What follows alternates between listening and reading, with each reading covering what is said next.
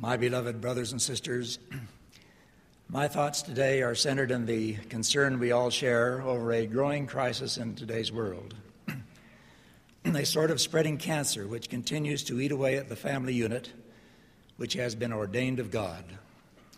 Divorce, with all of its diabolic side effects, threatens the very foundations of our society.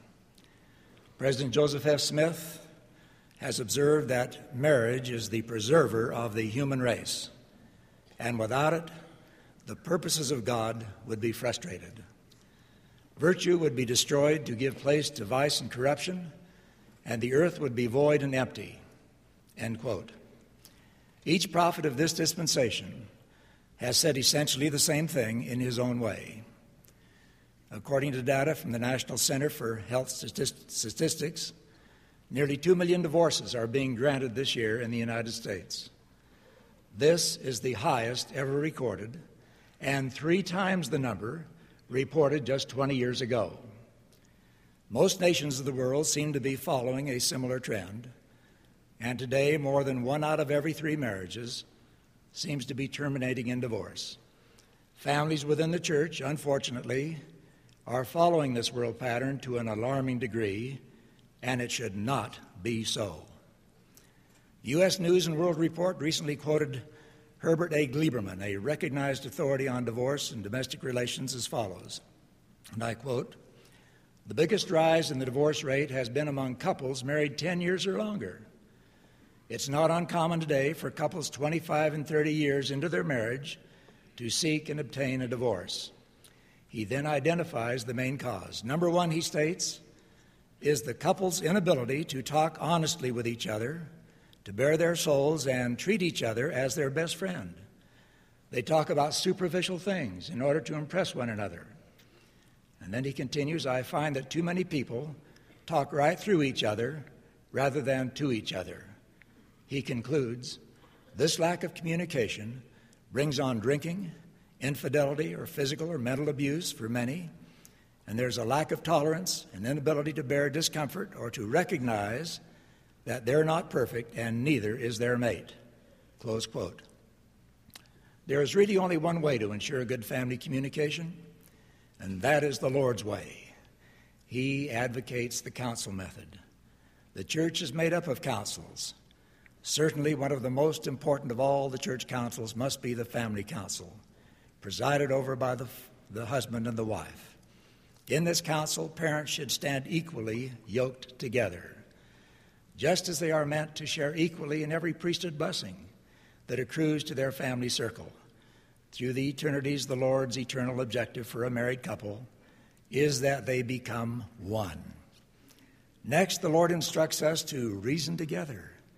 No arguing, no haranguing, no backbiting, but rather reasoning together with soft-spoken voices.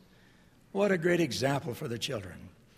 How can a family go wrong if each major decision is carefully measured by gospel teachings? And then, after reasoning together, the decision can be made to move forward confidently and in harmony with divine law. The Savior taught the extra mile, which means unselfishness. By just going the extra mile, every marriage relationship could be successful. But an extra mile effort on just one side of the boat means imbalance, and a capsized marriage is likely. Unselfishness must come from both sides. Every couple, whether in the first or the 21st year of marriage, should discover the value of pillow talk time at the end of the day, the perfect time to take inventory, to talk about tomorrow. And best of all, it's a time when love and appreciation for one another can be reconfirmed. The end of another day is also the perfect setting to say, "Sweetheart, I am sorry about what happened today. Please forgive me."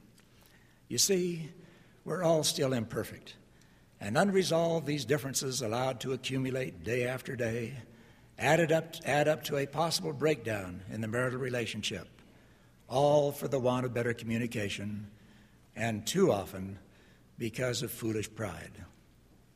Now, the church has always taken a firm stand against dictatorships of any form. Any man who chooses to administer the office of his calling as a priesthood leader in the home by dictatorial methods is out of harmony with gospel teaching. He will not enjoy the spiritual rewards of reasoning together. His pillow talk will cease to be a two-way communication, and rebellion will usually follow. Dictators are always quick to issue an ultimatum, and in case you have not discovered it, an ultimatum to today's youth is almost guaranteed failure. It's the equivalent of waving a red flag. It's like declaring war on those you love.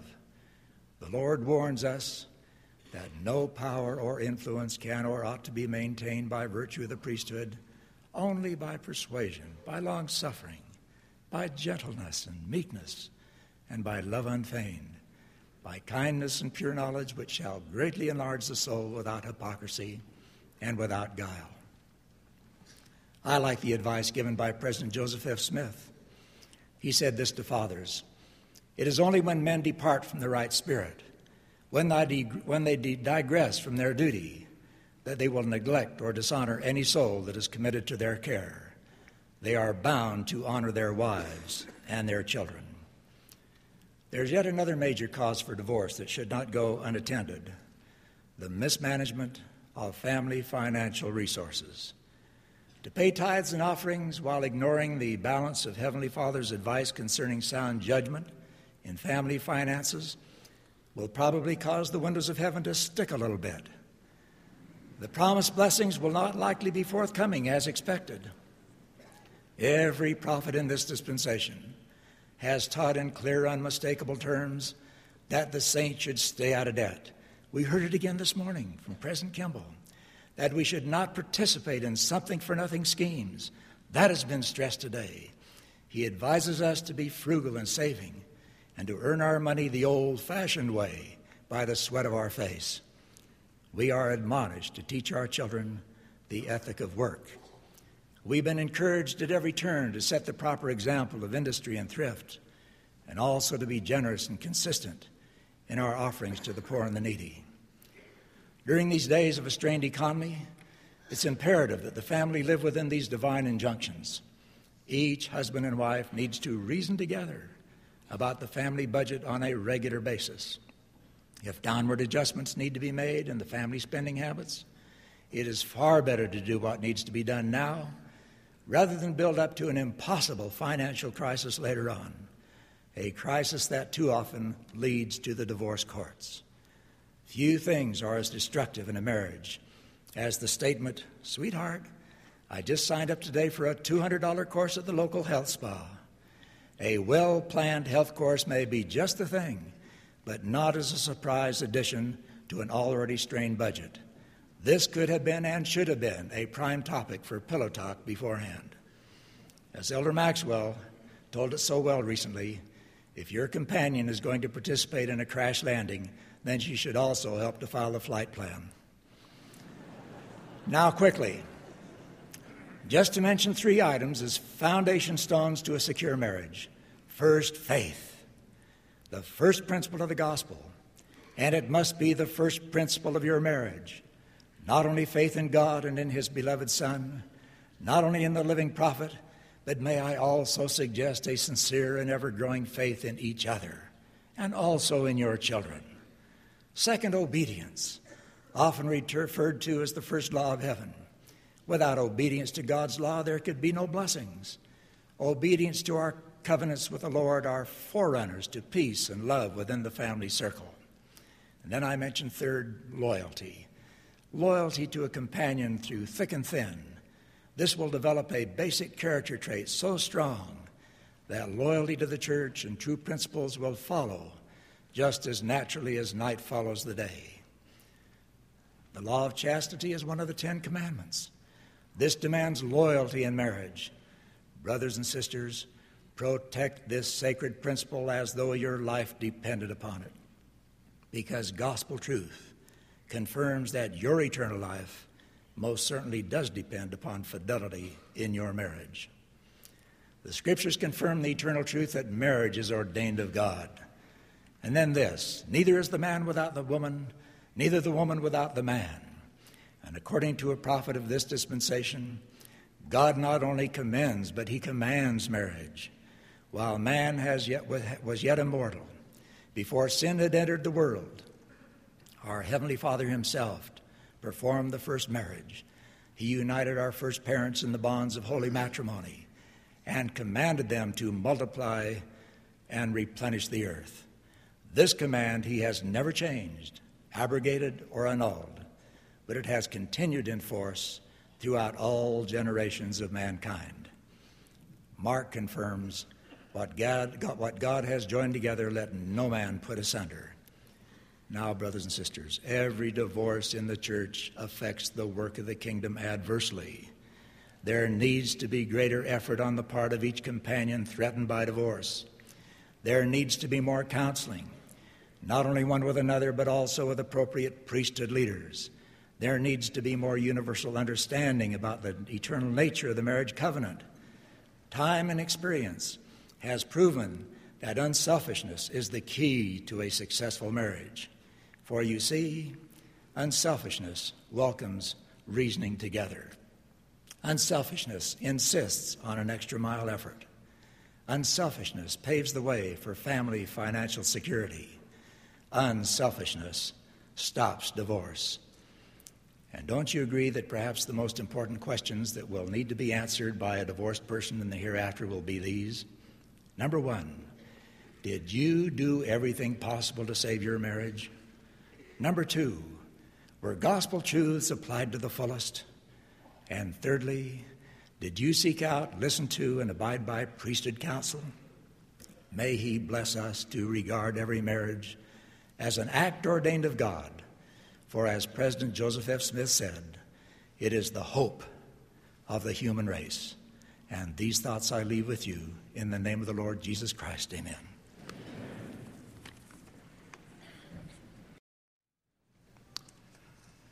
I'm proud to be a member of this great church, the Church of Jesus Christ of Latter-day Saints.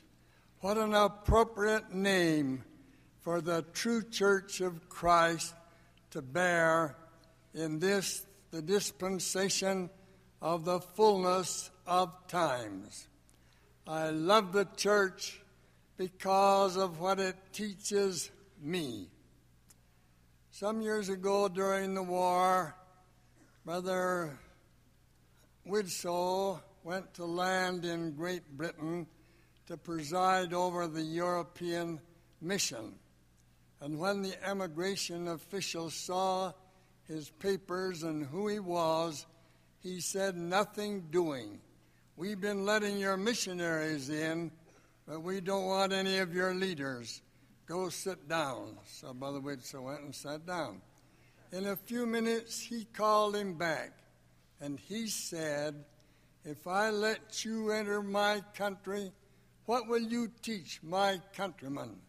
And Brother Widsoe said, "I'll teach them where they came from and why they're here and where they're going." The man looked up to him and he said, "Does your church teach that?" And Brother Widsoe said, "It does." "Well, mine doesn't," he said. "To me, that knowledge is worth more than all the wealth in this world.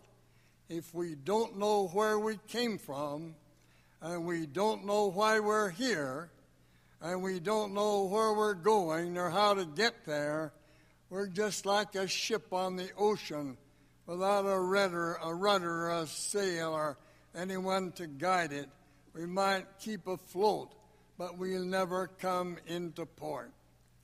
My church teaches me that I am a son of God, the eternal Father, and therefore I have all of the attributes in embryo to develop like my Father, just like my sons have become like me, and I became like my earthly father.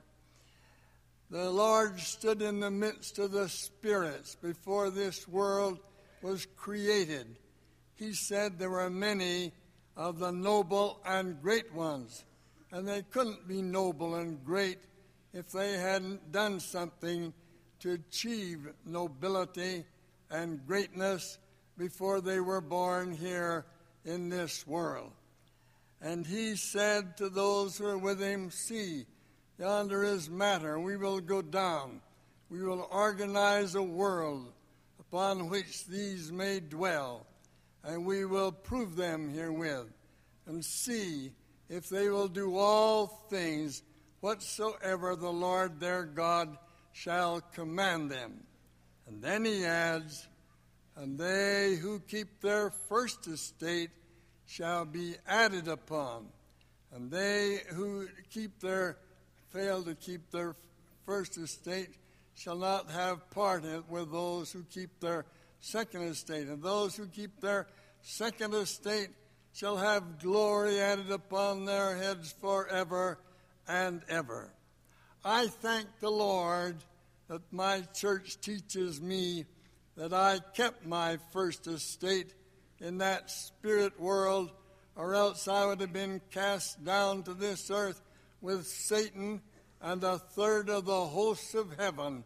And the cry went out, "Woe to them that dwell upon the earth, for Satan is cast down, and he goeth about seeking whom he can destroy." And so the fact that I kept my first estate invited me and entitled me to all the beauties and the joys of this world which has been mentioned here in this meeting today. And it gave me the right to have this body.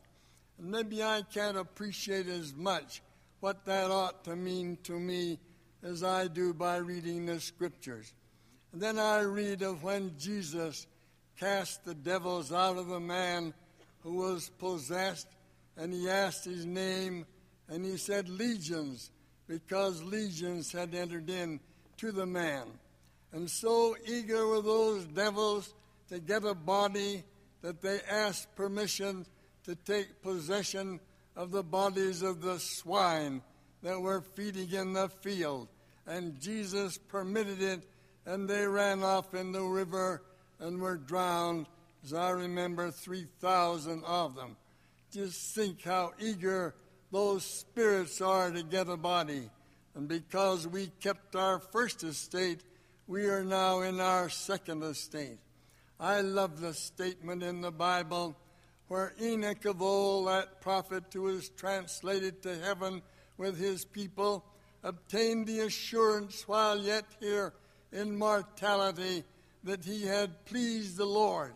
I think by the keeping of his commandments, doing all things as the Lord said that the Lord God had commanded, that we can get an assurance that comes through the Holy Spirit that our labors are acceptable to the Lord and that we have pleased him. I thank him for the many beautiful truths, many of which have been proclaimed here today. This principle of eternal marriage. I just can't imagine living on forever and forever after I pass out of this life without the companionship of my sweet wife and my children. How I thank God for them and for the knowledge that marriage and the family unit is intended by him, as proclaimed so plainly in the Holy Scriptures, to endure forever. Then I think of my children one by one, and I have over 100 descendants, and I see what they are accomplishing and the nobility of their lives, and I can just hardly realize that I can be their daddy. I feel more that that's nearer becoming a god than anything else I can do here in mortality. And from the days of my youth and young manhood, I've tried to live before those children and descendants of mine so that if they walked in my footsteps, they would be honoring their second estate and preparing themselves to have glory added upon their heads forever and forever. Then there's so many other beautiful principles of the gospel. When I became a missionary first, I never met anybody who believed in a personal God. My, what a joy to realize that Christ, who gave his life for us and took upon him the sins of the world, as Adam and as Paul said, as in Adam all die, even so in Christ shall all be made alive, to know that his Father is as real as my Father, and that they, as two glorified personages, have revealed themselves in this dispensation after centuries of darkness unto the prophet Joseph Smith, whom the Lord had in waiting thousands of years ago, according to the Book of Mormon, for his day and time to come and bring men to a knowledge of the truth and to bring forth his truth among the people of this world. These are great truths. Many more can be taught. When I wrote the book, A Marvelous Work and a Wonder, as a missionary book, I chose the statement of Isaiah when he said, because this people draw near me with their mouths and with their lips do honor me, but their hearts are far removed from me, and they teach for doctrine the precepts of men. Then he goes on, therefore I, the Lord, will proceed to do a marvelous work among this people, even a marvelous work and a wonder, and the wisdom of their wise men shall perish, and the understanding of their prudent men shall be hid. This, the message of this great church, is that marvelous work and the wonder that Isaiah saw, that would come forth when men would teach for doctrine the precepts of men. Being a missionary, as far as I have time, let me give you one or two little missionary experiences to indicate what Isaiah meant when he said that they would worship him by the precepts of men. As I finished my first mission over in Amsterdam over 75 years ago, I was invited into the home of one of the saints to talk to her neighbor. When my companion and I arrived, the neighbor was there, but she had her minister. We had a little difference of opinion on priesthood, and right there he challenged me for a debate in his church on the next Saturday night. And when we arrived, the church was full. All of his people were there, and all of our people. How our people found it out, I don't know. I didn't tell them. And he stood up and said, now, inasmuch as Mr. Richards is a guest in our church, we'll accord him the privilege of opening this debate, and we'll each talk for 20 minutes. Is that agreeable with you, Mr. Richards? I said, very much. I didn't tell him, but I would have given him the shirt off my back for the privilege of opening that debate, and he just handed it to me on a silver platter. I didn't know whether the Lord had anything to do with it or not, but I thought he did. Then he said, we'll each speak for 20. Oh, I said that. Then I stood up and I said, the last time I talked with my friend, we had a difference of opinion on priesthood. Tonight I've come prepared to discuss that subject, but I don't propose to start at that point. This is one of my strong points in my mission. If you're going to build a house, you don't try to put a roof on it before you get the foundation in. They agreed at that. So I said I propose to lay the foundation of the gospel of Jesus Christ, and I choose for my text the 6th chapter of Hebrews, where Paul said, leaving the principles of the gospel of Christ, let us go on to perfection, not laying again the foundation of faith toward God, repentance of dead works, the doctrine of baptisms, the laying on of hands, the resurrection of the dead, and eternal judgment.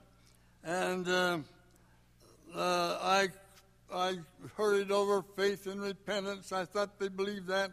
I spiked down baptism by immersion for the remission of sins till everybody was giving me a card. Then it came to the laying on of hands for the gift of the Holy Ghost. And they didn't believe that. I never found a church that did believe it outside of our church. They think the Holy Ghost comes just like the breezes that blow over your head.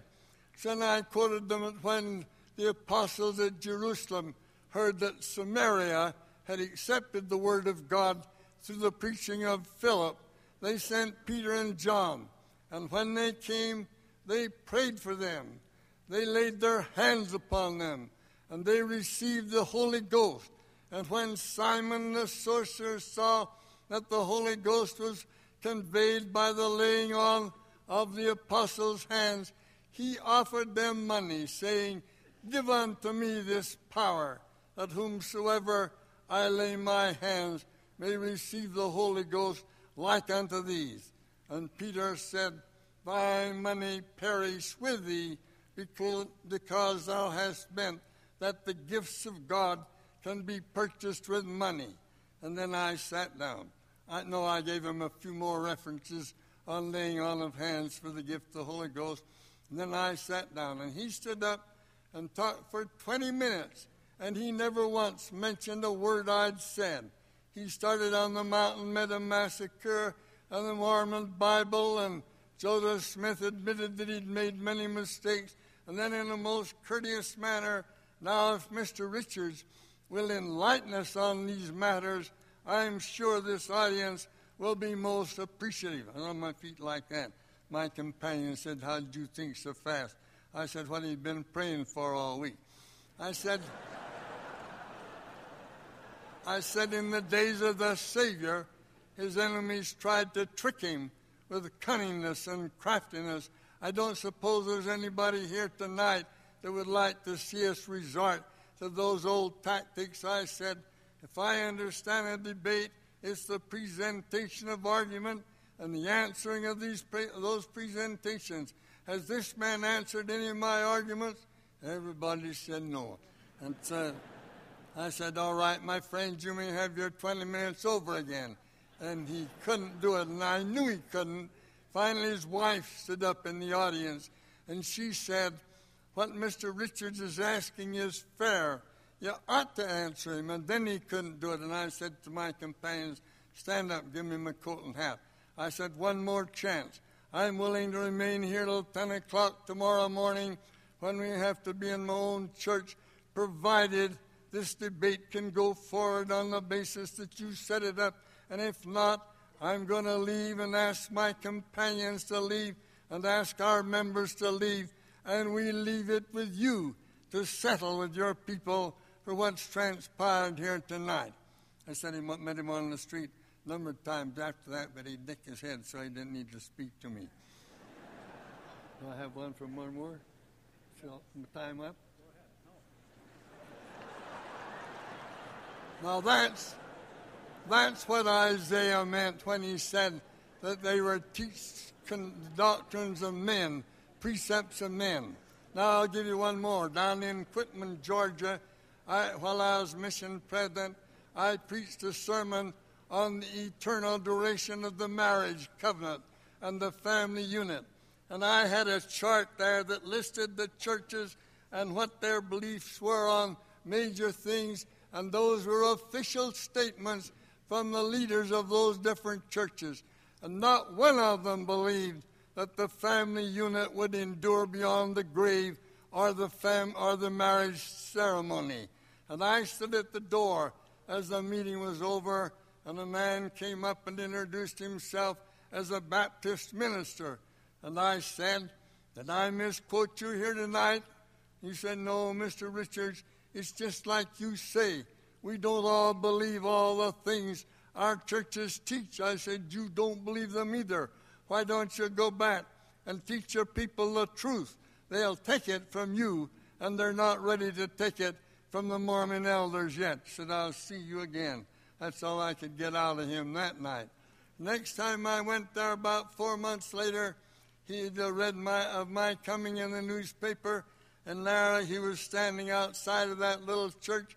And as we shook hands, I said I'd certainly be happy to know what you thought of my last sermon here.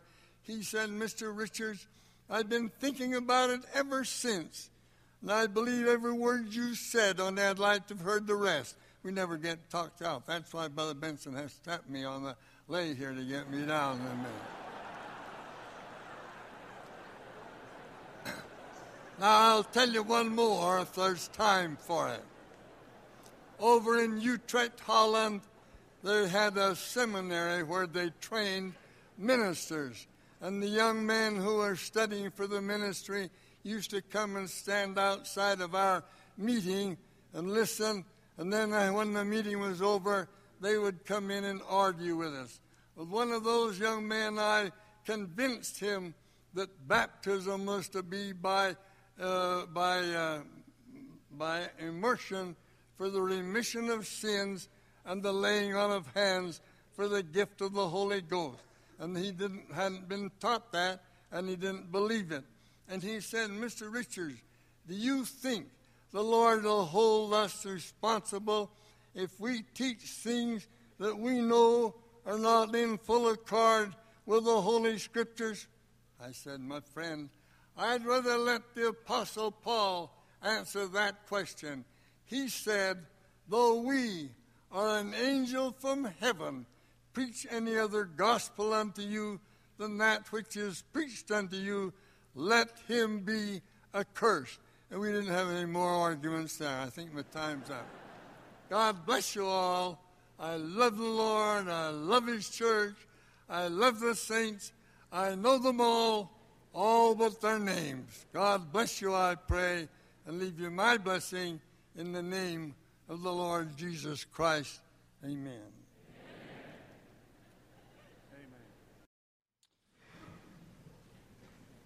The Galilean fisherman, Simon Peter, upon recognizing for the first time the divine power of Jesus, exclaimed, "Depart from me, for I am a sinful man, O Lord." Each one of us at times may feel, as Peter, conscious of our failings and uncomfortable at the thought of approaching the Lord. Transgression causes us to feel estranged from our Father in heaven, and we feel unworthy of his love, fearful of his disapproval. Yet, having transgressed his laws or disobeyed his commandments, we need the strengthening influence of our Father to help us overcome our weakness, to repent, and become reconciled with him. Unrepented sin tends to become habitual and is frequently accompanied by a deepening sense of guilt, which may make repentance increasingly difficult. This feeling of estrangement from the Lord becomes itself an impediment to repentance and reconciliation with him. Knowing we have offended our Father in heaven, we are afraid to ask his help, feeling that we don't deserve it. Paradoxically, when we are most in need of the Lord's influence, we deserve it least. Nevertheless, in such circumstances, he says to us, as Jesus said to the trembling Peter, "Fear not." My message today might best be illustrated through the experiences of a young couple whom I will call John and Gail. John was a thoughtful, kind young man, affectionate, with a frank and open manner. He sincerely tried to obey the Lord's commandments and found honest contentment in the joys of family life. Gail, his wife, was young, attractive, high-spirited, but inclined toward more worldly interests and activities. The society in which they lived was in general one of affluence and materialism. People seemed preoccupied with temporal gain, social status, entertainment, and self-gratification. Religious leaders were concerned about the apparent breakdown in family life and moral standards. In the early years of their marriage, John and Gail were blessed with children, first a boy and then a girl. But Gail seemed disinterested in her domestic responsibilities. She longed for glamour and excitement in her life and was frequently away from home at parties and entertainments, not always with her husband. In her vanity, Gail encouraged and responded to the attentions of other men until eventually she was unfaithful to her marriage vows. Throughout, John encouraged Gail to appreciate the joys of family life and experience the rewards of observing the laws of God. He was patient and kind, but to no avail. Shortly after the birth of a third child, a son, Gail deserted her husband and children and joined her worldly friends in a life of self-indulgence and immorality. John, thus rejected, was humiliated and brokenhearted. Soon, however, the glamour and excitement that had attracted Gail turned to ashes. Her so-called friends tired of her and abandoned her.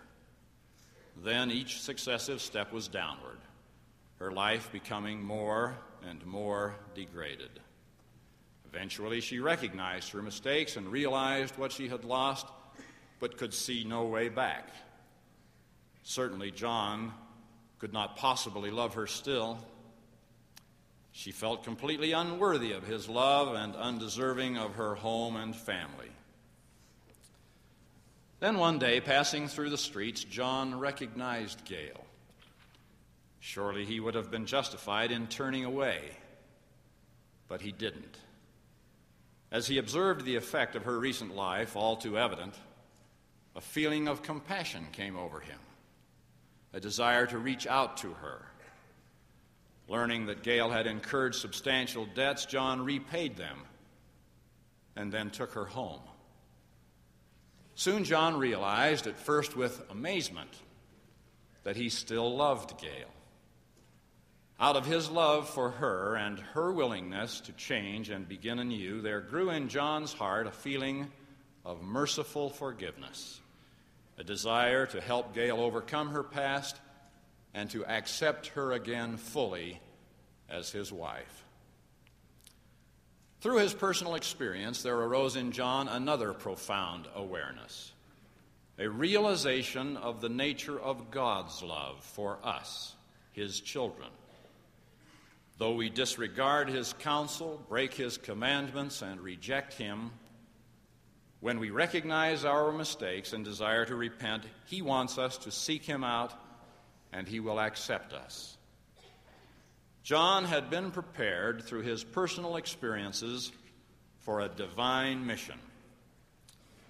Though I have taken some literary license in telling the story, it is the account, perhaps allegorical, of Hosea, the prophet of the Old Testament, and his wife, Gomer. Portraying God to ancient Israel as a loving, forgiving father, Hosea foreshadowed more than most Old Testament prophets the spirit and message of the New Testament, the Book of Mormon, and modern Revelation. In these latter days, the Lord has said, "For I, the Lord, cannot look upon sin with the least degree of allowance. Nevertheless, he that repents and does the commandments of the Lord shall be forgiven." By disobeying the laws of God and breaking his commandments, we do offend him.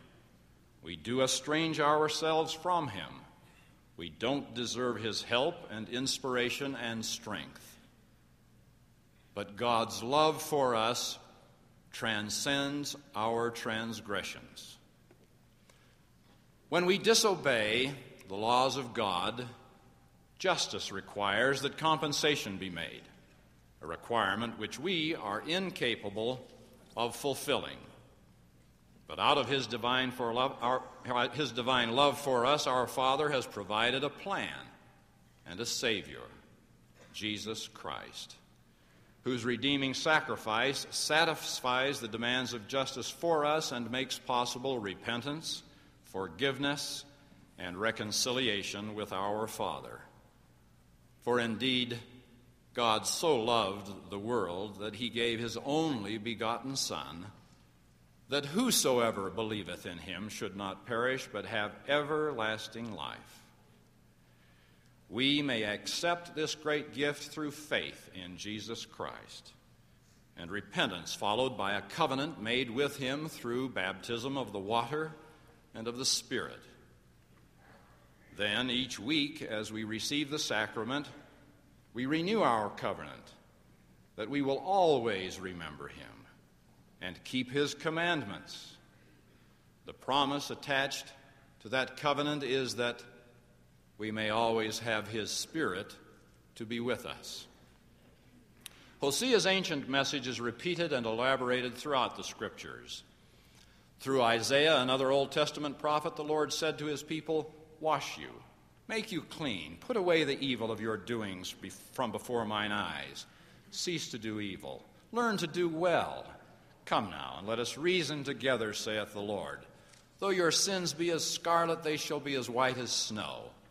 Though they be red like crimson, they shall be as wool." The Lord, speaking to Alma, the Nephite prophet, says, "Whosoever transgresseth against me, him shall ye judge according to the sins which he has committed. And if he confess his sins before thee and me, and repenteth in the sincerity of his hearts, him shall ye forgive, and I will forgive him also. Yea, and as often as my people repent, will I forgive them their trespasses against me." Too often we make repentance more difficult for each other by our failure to forgive one another. However, we are admonished in modern revelation that ye ought to forgive one another. For he that forgiveth not his brother his trespasses standeth condemned before the Lord, and there remaineth in him the greater sin. I, the Lord, will forgive whom I will forgive, but of you it is required to forgive all men. Also from modern revelation comes one of the most comforting, hopeful pronouncements ever spoken. He who has repented of his sins, the same is forgiven. And I, the Lord, remember them no more. God is our Father. He loves us. His love is infinite and unconditional. His sorrow is great when we disobey his commandments and break his laws. He cannot condone our transgressions, but he loves us and wants us to return to him. I know of no greater inducement to repentance and reconciliation with our Father in heaven than an awareness of his love for us personally and individually. That such awareness may increase within each of us is my prayer, to which I add my personal witness to you individually that Jesus of Nazareth is the Son of God, the Savior of all mankind and the Redeemer of each of us individually. In the sacred name of Jesus Christ, amen. Last summer, on a lonely stretch of desert highway, we saw ahead what appeared to be the road covered with water. My children would have wagered their entire savings on that fact. But within a few minutes, we were at the distant spot and saw not one drop of water. What an illusion. How many things there are in this life that appear to be one way and all of a sudden are the reverse. Satan operates that way. He is the master of illusion. He creates illusions in an attempt to detour, dilute, and divert the power and the attention of the Latter-day Saints from the pure truth of God. He is particularly effective at creating spiritual illusions that cause a counterfeiting of spirituality, a spiritual instability, a self-deception, spiritual illnesses sowed in the heart little by little to harden the hearts of men and to lead them into sin and away from God. May I share a few of Satan's cunning illusions which undermine spirituality? Satan, with an illusion, leads a man to puff himself up with pride to say, "I am my own man. I know the Lord lives, but he expects me to handle this particular matter on my own and not bother him with any details." Not being familiar with the Scriptures, the man may not know that Satan teaches the world there is no God. But to the saints he simply says, there is a God, but he is only generally involved in your life. He would not specifically help you today. Or he teaches the world not to pray. But to the saints he simply says, don't pray now. You don't feel like praying right now. The net effect is the same. Satan, in another illusion with vain imagination, teaches a man that the man is spiritual and humble. He begins to believe it, and then acts in the eyes of the people as if he were. He begins to drift, but full well believes, because of the illusions being created, that he is still on the straight and narrow. He develops a holier-than-thou attitude, but in his heart he is hardened, past feeling, and prideful. The master of illusion teaches men to honor the Lord with their lips, while their hearts are far from the Lord. With others he disguises truth and equates spirituality with knowledge, with little or no emphasis on application of truths in personal lives. The man goes along his own way with the disguise of imagining himself to be learned, leaning on his own understanding, seeking the honor and esteem of men, and feeling it is sufficient to teach and not to do. The knowledge, then, in and of itself becomes an illusion and a stumbling block to maintaining the Spirit of the Lord. Still others the Lord blesses with great material blessings. But then Satan cunningly creates illusions and reverses the use of these blessings. He leads one to set his heart on the things of this world. The man begins to not esteem his brethren as himself, but creates divisions, inequalities, or status distinctions among the people. Yes, he was the liar from the beginning. He is the author of all sin. He doth carry on his works of darkness as he can get hold upon the hearts of the children of men. In this world of illusions, Satan sows selfishness, unbelief, fear, doubt, greed, spiritual instability, and a general concern for self into men's hearts. He is a master builder of spiritual detours to waste time, divert attention from that which is good, and diminish spiritual receptivity. Satan especially desires to deceive the Latter-day Saints, those who know the truth about him, those who can particularly influence others in their teaching and living of the gospel, in the home, in the classroom, from the pulpit, and in the world. In these days of increasing deception and more to come, one must be aware of Satan's spiritual snares and be sure of his own discernment.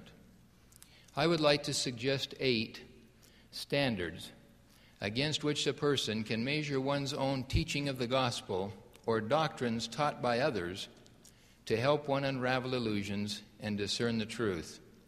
These standards might be entitled Spiritual Guides for Teachers of Righteousness.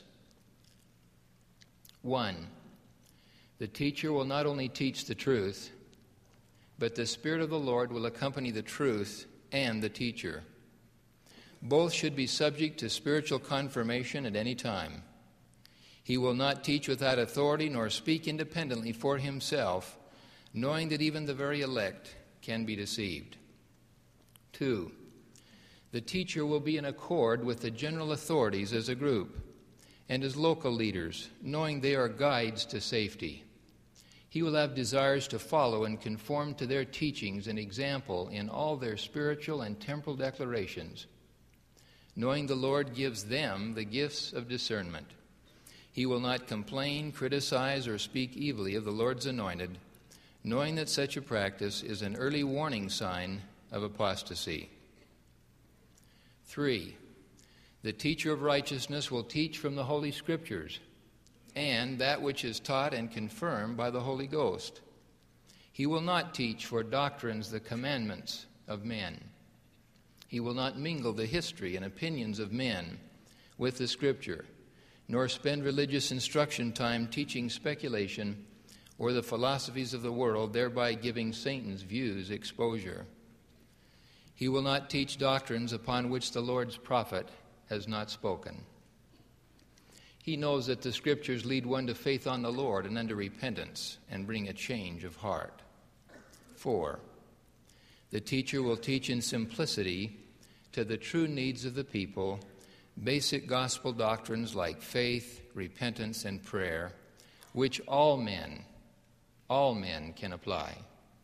He will not look beyond the mark by exaggerating, by teaching in the fringe areas, by expanding on the Scriptures, or by teaching exotic extremes in any principle, like excessively lengthy prayers, false doctrines about the Savior, about Adam, or extremes in diet or politics or investment schemes.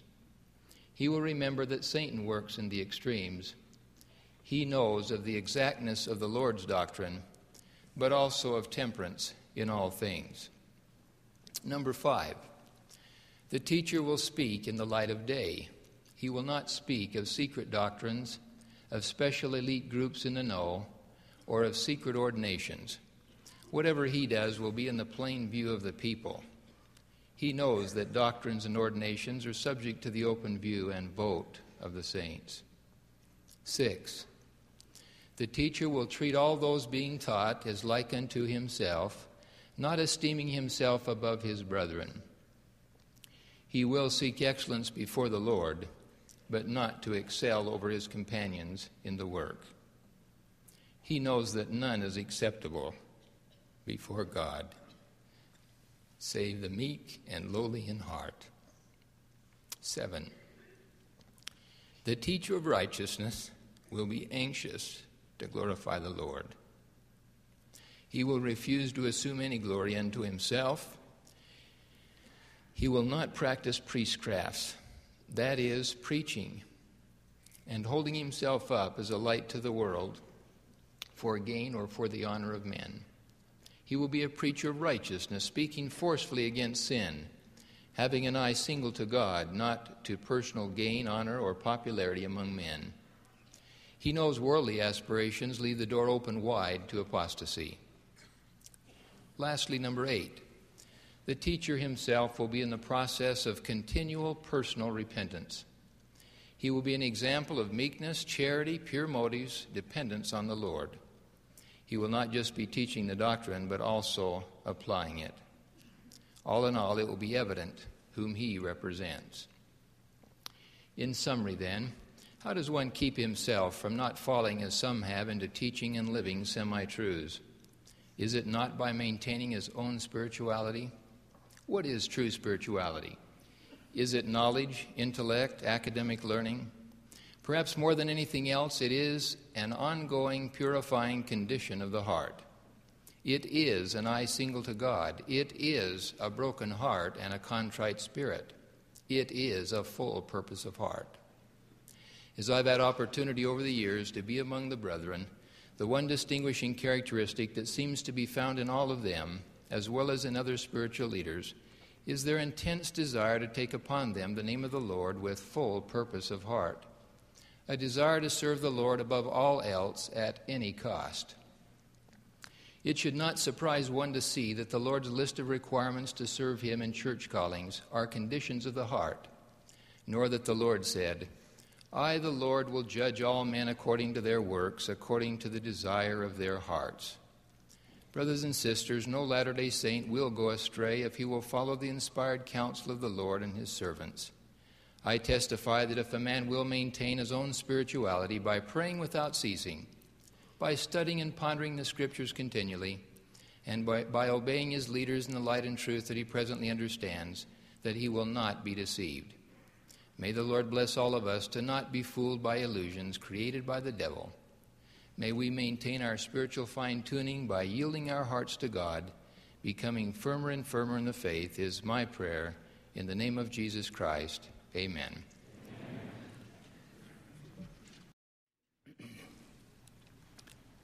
In a revelation given to President Joseph F. Smith, which has recently been added to the Doctrine and Covenants as Section 138, there is an important message for all of us. On the 3rd of October, writes President Smith, in the year 1918, I sat in my room pondering over the Scriptures and reflecting upon the great atoning sacrifice that was made by the Son of God for the redemption of the world. As I pondered over these things which are written, the eyes of my understanding were opened, and the Spirit of the Lord rested upon me. It is about pondering and what can be gained therefrom that I should like to address my remarks today.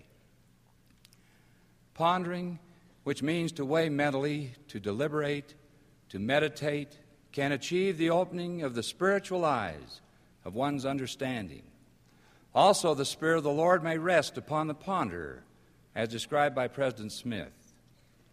And Jesus admonished the Nephites, Therefore, go ye unto your homes, and ponder upon the things which I have said, and ask of the Father in my name, that ye may understand.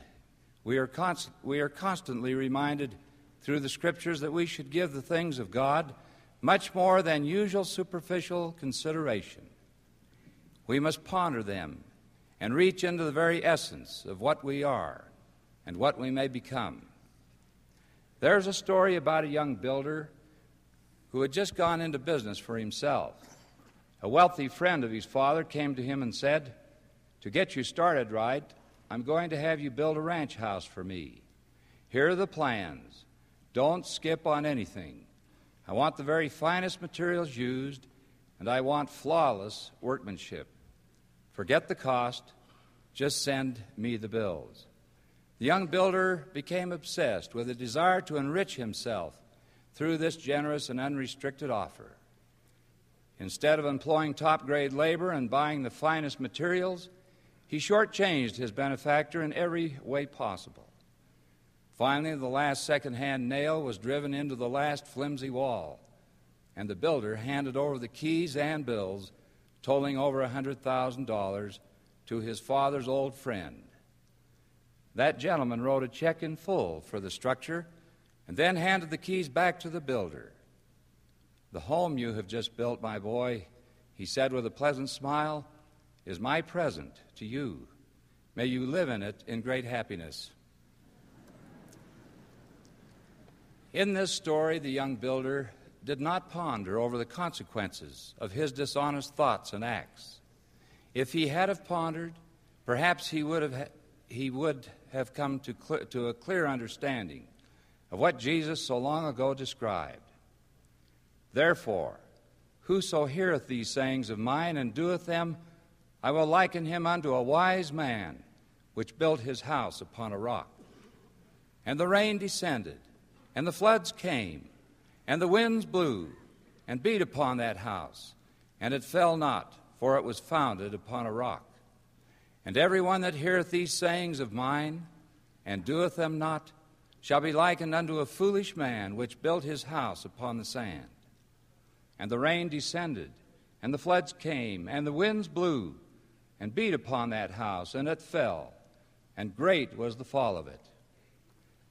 Had he pondered his actions, this unwise builder might have learned that to consent verbally to do the right thing, and then to live and to act without effort to achieve what is right, is ruinous.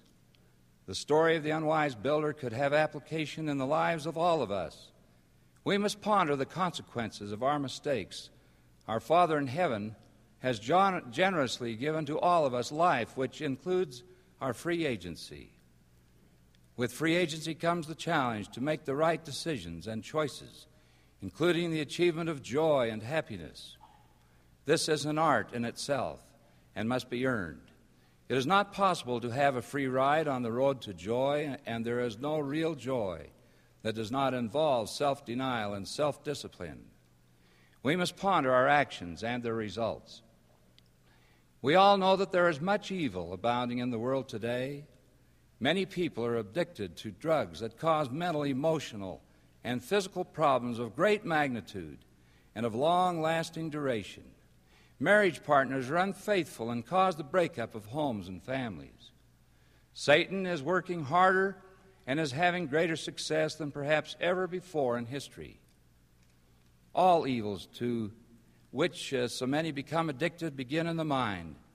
And in the way one thinks, experience shows that when the will and the imagination are in conflict, the imagination usually wins.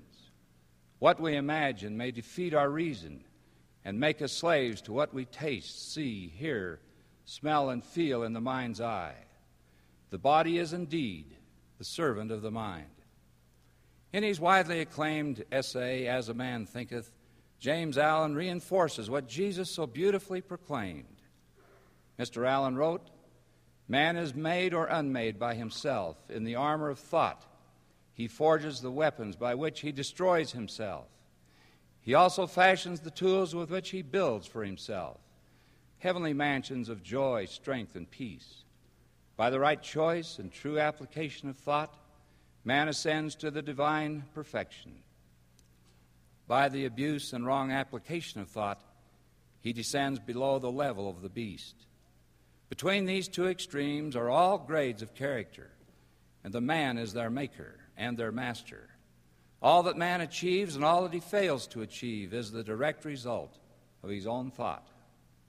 The insidious process of transforming a person from goodness to evil is a subtle, usually undeliberate one. It is a process of pondering the wrong thoughts, of planting evil seeds in the heart. The word seeds is a graphic description of what begins the process and is so well described by Alma, the great Book of Mormon prophet. Now we will compare the word unto a seed. Now if ye give place that a seed may be planted in your heart, behold, if it be a true seed or a good seed, if ye do not cast it out by your unbelief, that ye will resist the Spirit of the Lord, behold, it will begin to swell within your breasts. And when you feel these swelling motions, ye will begin to say within yourselves, it must needs be that this is a good seed, or that the word is good, for it beginneth to enlarge my soul. Yea, it beginneth to enlighten my understanding. Yea, it beginneth to be delicious to me. To soundly plant good seeds in your heart requires prolonged, intense, unremitting pondering. It is a deep, ongoing, regenerating process which refines the soul. Nearly 100 years ago, Stanford University had a most distinguished president, David Starr Jordan. These thoughts from the strength of being cleaned by President Jordan will, I believe, summarize my convictions on this critical subject. Vulgarity, now known as pornography, is an expression of arrested development in matters of good taste and character. Vulgarity weakens the mind and thus brings other weaknesses in its train. It is vulgar to like poor music, to read weak books, to feed on the sensational press or debasing television, to find amusement in trashy novels, to enjoy vulgar theaters, to find pleasure in cheap jokes, to tolerate coarseness and looseness in any of its myriad forms. The basis of intemperance is the effort to secure through drugs the feeling of happiness when happiness does not exist. Men destroy their nervous systems for the tingling pleasure they feel as its structures are torn apart. Parents should ponder over their family home evenings and their responsibility to teach the gospel to their family. All members should ponder over the instructions received in sacrament and priesthood meetings, in Relief Society, and messages from home teachers. Priesthood bearers should ponder over their responsibility to honor their priesthood, to be examples of righteousness. Quorum leaders should ponder over their responsibilities to serve, teach, and to strengthen their quorum members, and to lead in kindness and love. Young people should ponder over their problems that might confront them and be prepared to cope with them in a way that their parents, their leaders, and their Heavenly Father would have them live, that they might keep themselves clean and pure. As a church, as individuals, we should strive to pay a full tithing.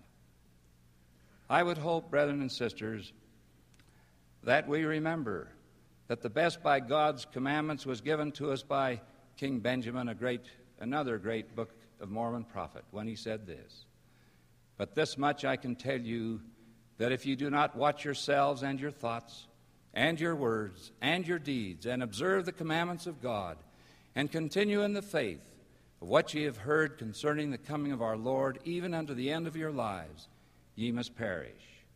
And now, O man, remember and perish not.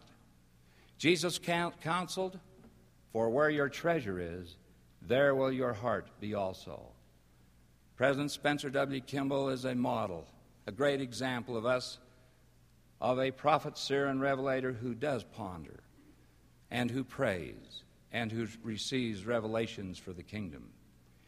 In our quest for pure hearts, may we ponder righteous thoughts and acts, and may we be faithful and diligent.